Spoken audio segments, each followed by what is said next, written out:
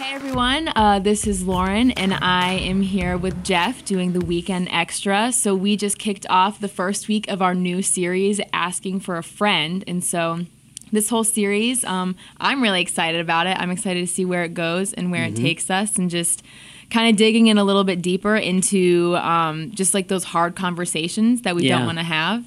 And so it was interesting to hear in the sermon just talking about some of those, just the way that we look at our life and how we do things, and how like we are living a life here in our church that sometimes it can feel a little bit fake, or it can feel that we're doing things for the wrong reasons. And so just looking at this today, like what are some of like the most common ways that we lie to God in the church now?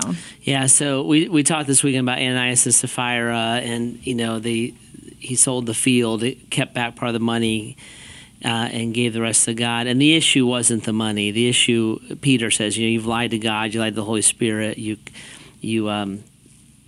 basically tried to test the Holy Spirit, and they ran into God's judgment and His holiness.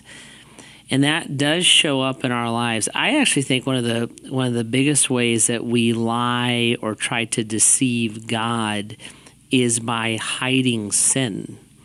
And so we'll put a facade out of self-righteousness, right? So that somehow I'm beyond this, or that is beneath me, and only people like that struggle with those things, And when you look at through the New Testament, Jesus pushed into that stuff all the time. He's like, if you hate your brother, it's murder. If you look lustfully at a woman, it's adultery.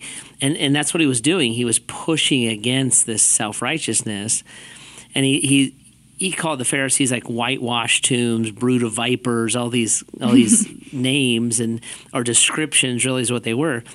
But that's what he was saying. He was like, you look great on the outside, you're full of death on the inside. And then to come into the presence of God, I think one of the key things with Ananias and Sapphira is it was an act of worship. So taking that money and placing it at the disciples' feet was really an act or an expression of worship. And so Peter was like, you come into the presence of God, you're going to lie? Like he doesn't know, like he doesn't understand.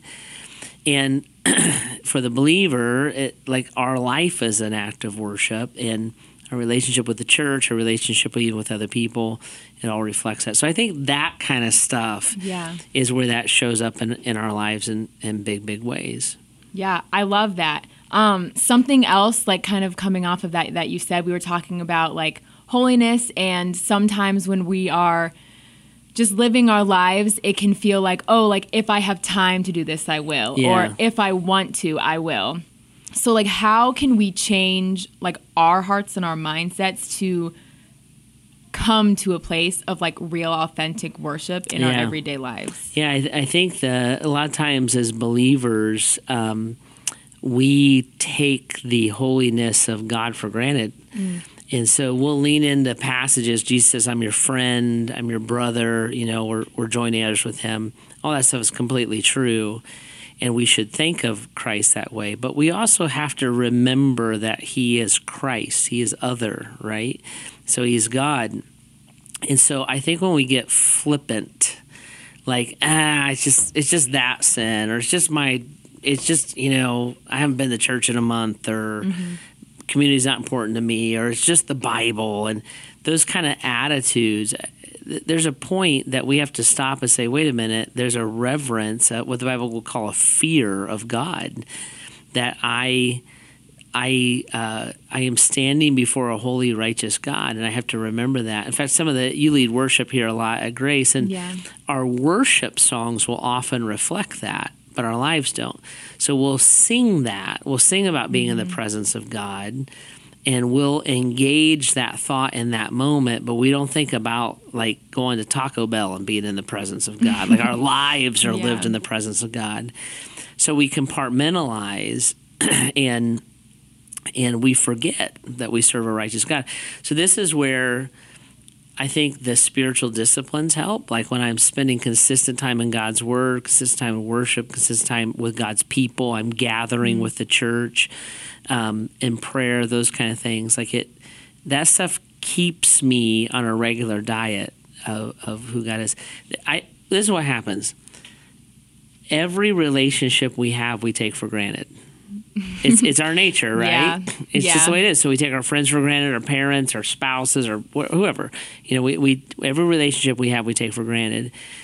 And when that relationship then something happens in that relationship, we remember to value it, right? So I was just talking with a family where the husband had a heart attack.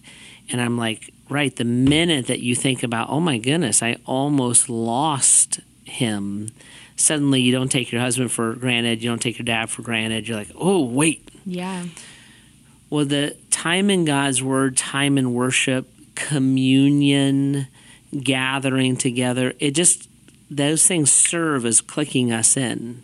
Like, that's right. God is my friend, and He does journey with me, and He's my creator, and He is my God. And I don't hang with Jesus, I worship Him.